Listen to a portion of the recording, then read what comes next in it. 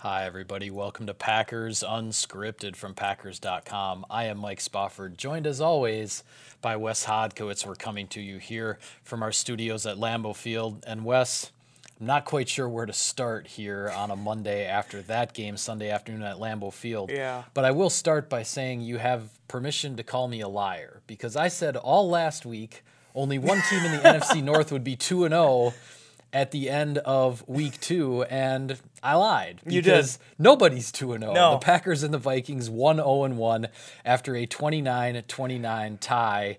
And boy, I don't know. That was some game. It was some game. And here's the tragedy in this, Mike. This is a really good football game, Yeah, it was. especially through the first three quarters. I know for Packer fans that's easy to say, but just in terms of the overall mechanics of a football game, I thought it was two bulls clashing horns. Yep. Aaron Rodgers playing through the knee. Everyone's taking pictures of the brace before the game. The way the Packers offensive line blocked, particularly in the first three quarters of that. You have the Vikings, Kirk Cousins having a hard time getting going early. Their defense is doing some good things, but yet the Packers are kind of getting yards against the run with them. There are just so many elements to it. And what hurts is it was in officiating. I don't want to call it a blunder. You take it for what it is. Everyone has their own opinion. But this is, Mike, where you said you're a liar. I have to admit I was wrong. And at this time, I haven't started working on Insider Inbox yet for Tuesday, but I'm going to have to put in there I was wrong. Because I said during the preseason, the rules emphases are going to work their way out.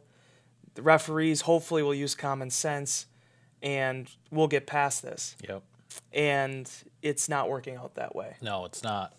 It's not. And unfortunately, the game, it always has a way of happening like this, that you complicate the rules, you make things difficult on the officials, and certain calls are going to happen at the crucial moments with the game on the line. The Packers think they have the game won when Jair Alexander makes a heck of a play on the ball. Let's not forget about that. That was a Willie Mays over-the-shoulder catch, Somebody on put him in on the a deep slot. fly to center field. Yeah, For real. I mean, I don't know how he made that catch. Yeah, and that's that one of was- the things that it doesn't, yeah. it's not a storyline now. So the Packers think they have the game won, but the flag is out on Clay Matthews, and we find out after the game, Tony Corrente, the referee, spoke with ESPN's Rob Demovsky for a pool report, which, for those who don't understand, that's where one reporter gets to talk to an official, and then his interview is dispersed to all the media so that it's not a press conference with all sorts of reporters per se with a referee, but he does answer some questions, and then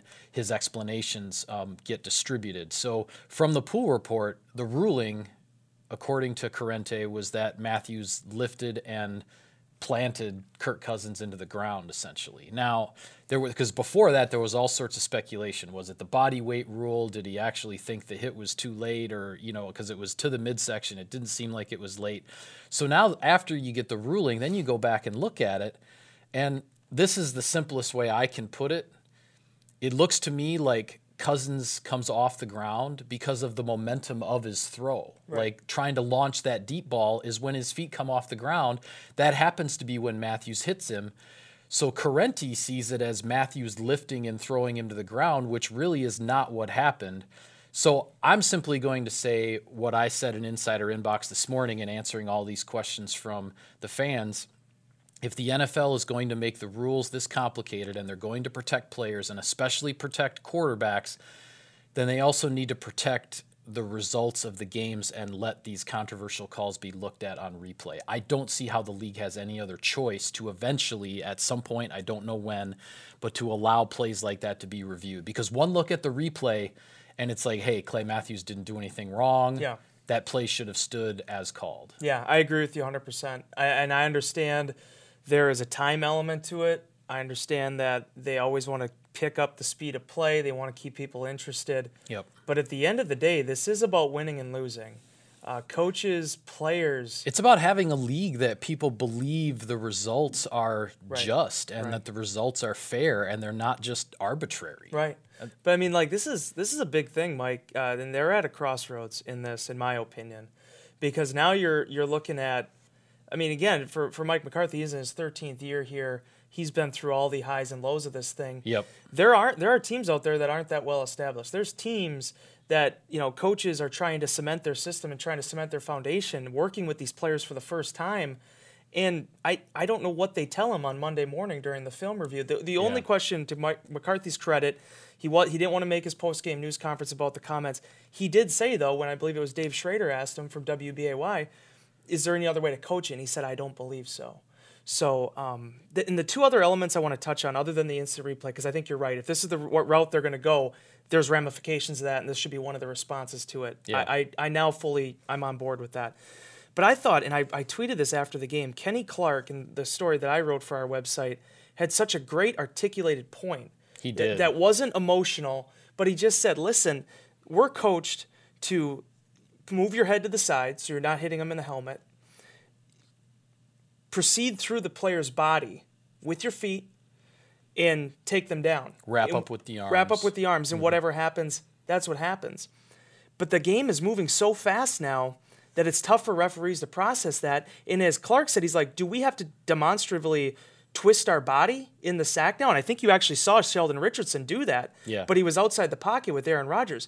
When you're in the heat of battle, you're then putting the defensive player at a position where they're compromised. Mike Daniels talked about this too. The play where it appears like he lets up at the end of it with Mike Reimers is blocking him. Yeah. He said one of the reasons why he didn't follow through is, one, you're not sure if Cousins is going to get the ball out, and two, if he proceeds through the tack, you have a 310-pound guard that's going to fall on top of you. Well, what's the ref going to do? Right.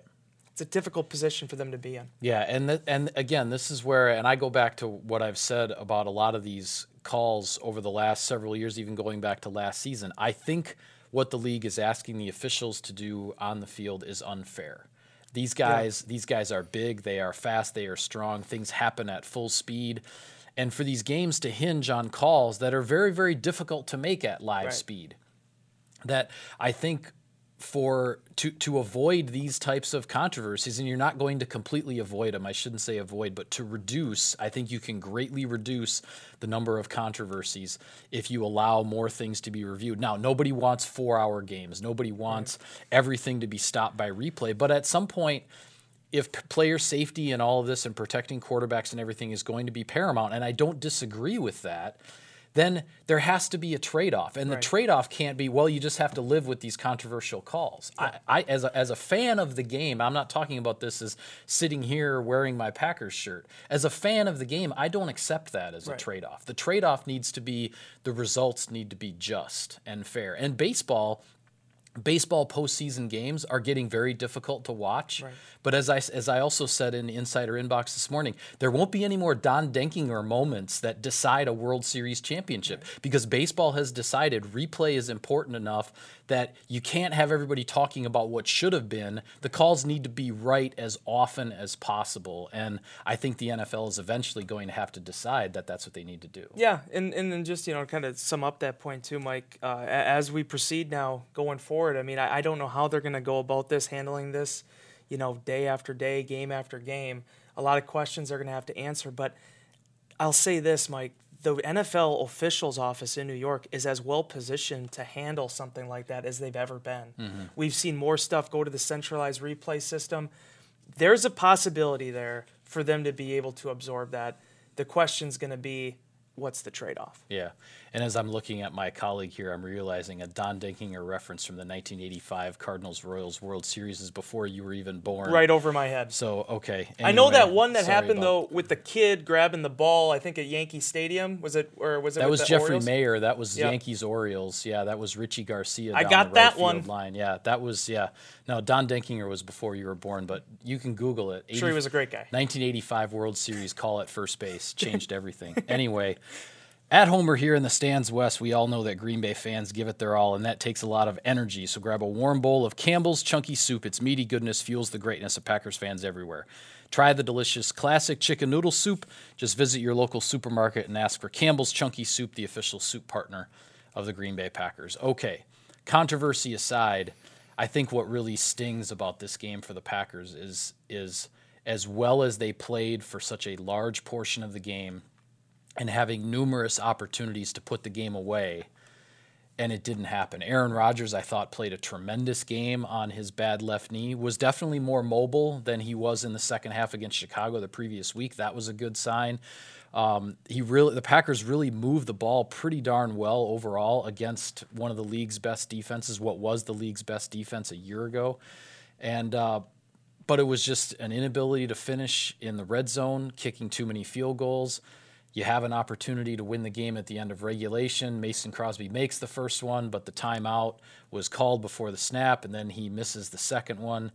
The Vikings obviously blow 2 field goals in overtime. We know all about that as well. Just a tough one to swallow because it would be nice if we were talking about the Packers finding a way to put this game away and not worrying about what happened with Clay Matthews. The end result really didn't fit what the overall storyline was, the narrative of that football game. I think that's the tough part, because one of the things I wrote on the Insider Inbox on Saturday was that regardless of whether or not Rodgers played, and as it turns out, Mike McCarthy said he ended up taking most of the practice reps on Saturday. He was out there.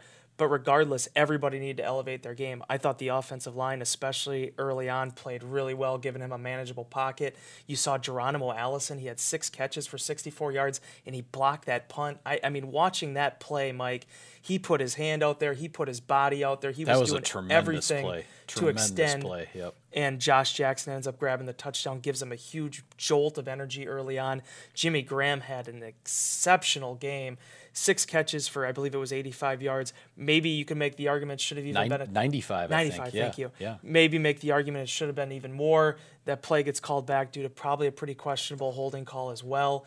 And then he goes and makes that big catch near the sideline that actually set it up for Mason Crosby to try the game winner. Yeah. Crosby, he mentioned that was going down in his best game in the regular season, and the narrative changes. Yeah, he's 5 for 5, which ties his career high for made field goals in a game.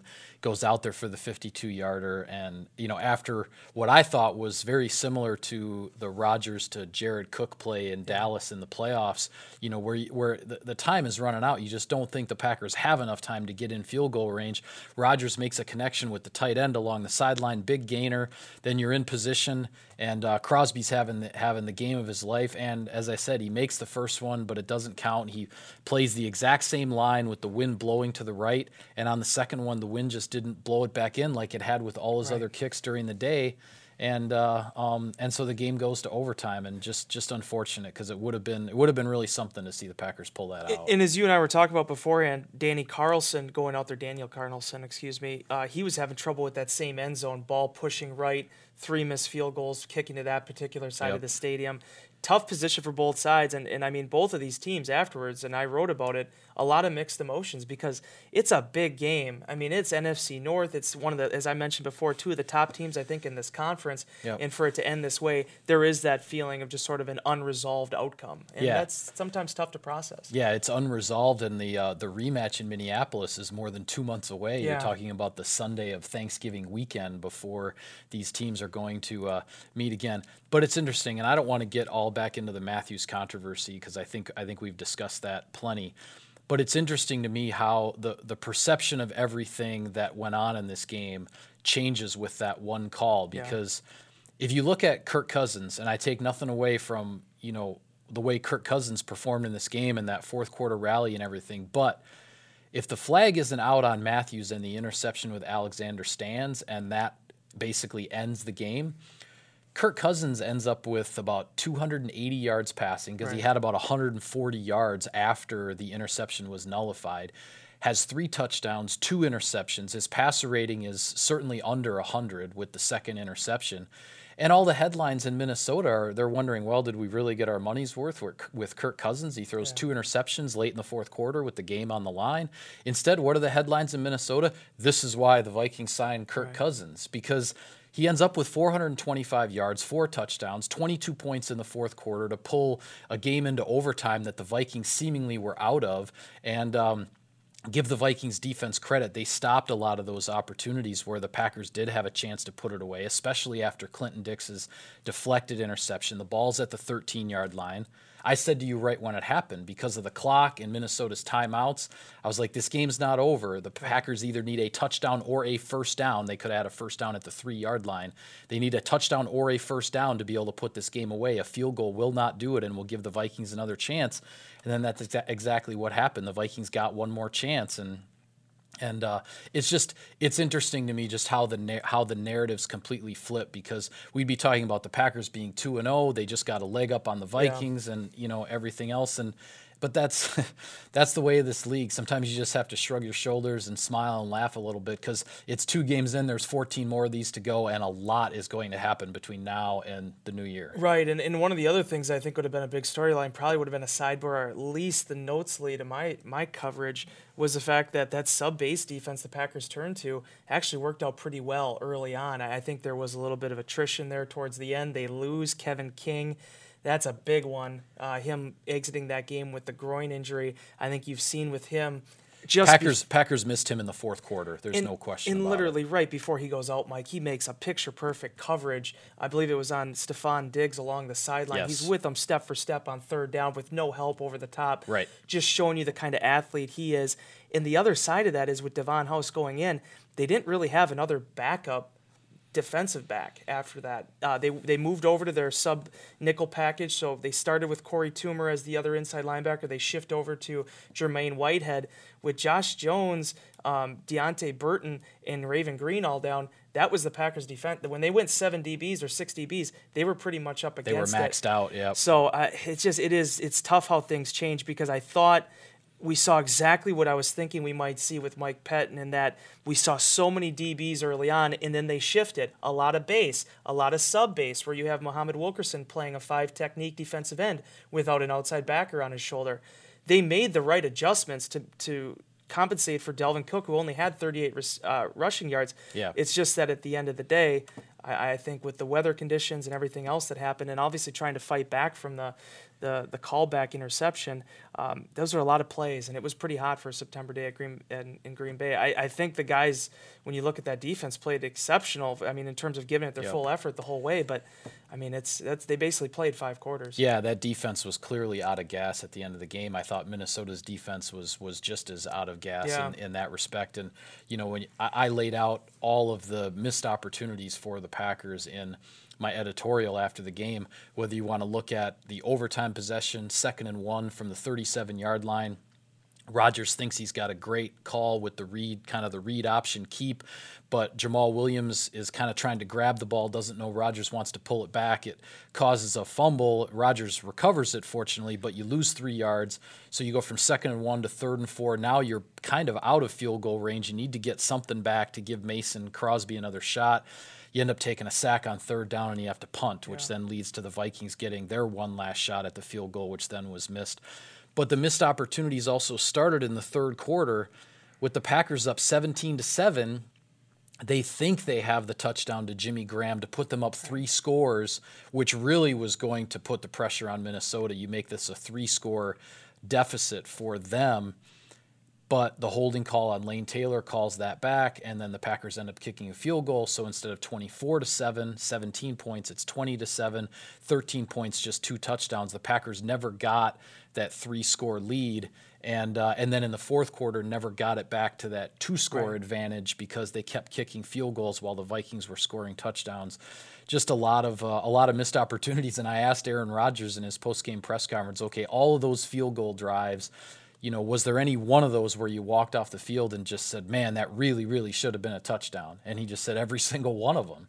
Yeah. He felt like the Packers kind of gave this one away because they couldn't finish drives. And as I said, Minnesota's defense, they are who they are, and they have the rankings they have for a reason, but the Packers had their chances. The positive thing, and again, trying to pull a silver lining from this, was the Packers locker room afterwards. As much as guys were disappointed about the outcome, I didn't really see anybody that was demoralized. I mean, Jair Alexander was kind of almost laughing off the fact that he got his interception called back. I mean, just the amount of confidence that he has that, I'll get another one. It's not a big deal. He said he's been there before, and that's what happens on defense. You know the game. And Tramon Williams, as he always does, I think summed it up better than anybody in saying that Packers are going to have games like this down the stretch. If they're going to go where they think this team can go this year, they're going to have tightly contested Yep. matchups with really high-level opponents, and he believes how things ended last week with the comeback against the Bears, and then how this game went down to the wire, where there really was you had no room for let-up, for 70 minutes. Yeah. He thinks that's something in the long run is going to benefit them. Yeah, well, we mentioned the great play on the ball that Alexander made. The other play that somewhat gets forgotten that is a good sign for the Packers going forward is the touchdown to Graham that was called back on the Taylor holding. That was an absolutely perfectly timed back shoulder, almost indefensible play from the other side of the ball, and that's one of those, we haven't seen the last of that. No, and I asked Geronimo Allison about that in the locker room afterwards, and he said, Jimmy Graham has been so consistent throughout his career. He's coming along. You're seeing him be able to really get himself immersed in this offense, and there's going to be games where it's going to be one guy, it's going to be his big game. But the Packers can see, they've seen it in practice and they're seeing it in games. Jimmy Graham is going to be a big part of this offense. I think the wider viewing public got a taste of that on Sunday afternoon. Yeah, well, I know we normally spend a portion of our Monday show talking about the way things look around the league. Let's save that for Tuesday's show. Do that. We have the Bears and the Seahawks playing Monday Night Football, a matchup in the NFC, so we'll carry that over. But the one thing I will say is, as frustrated as Packers fans are about the 1-0-1 and not being 2-0, there are only two 2-0 teams in the NFC after 2 weeks. The Los Angeles Rams, not a surprise at 2-0. Yeah. And the Tampa Bay Buccaneers, a huge surprise at 2-0. But everybody else in the NFC, nobody else in the NFC, I should say, has 2 victories after 2 weeks. So the Packers have that going for them. And I'm going to get you Ryan Fitzpatrick's outfit as a Christmas gift. I want to see you bring that to a post-game news conference. I was a year early on the Buccaneers. I was all bullish on them in 2017. I forgot about them for 2018, and now here they're lighting it up. There you go. Anyway, with that, we'll call it a wrap on this edition of Packers Unscripted. Be sure to follow all of our coverage of the team on Packers.com. On Twitter, he's at Wes Hott. I'm at Mike Spofford, at Packers for the team account. Thanks for tuning in, everybody. We'll see you next time.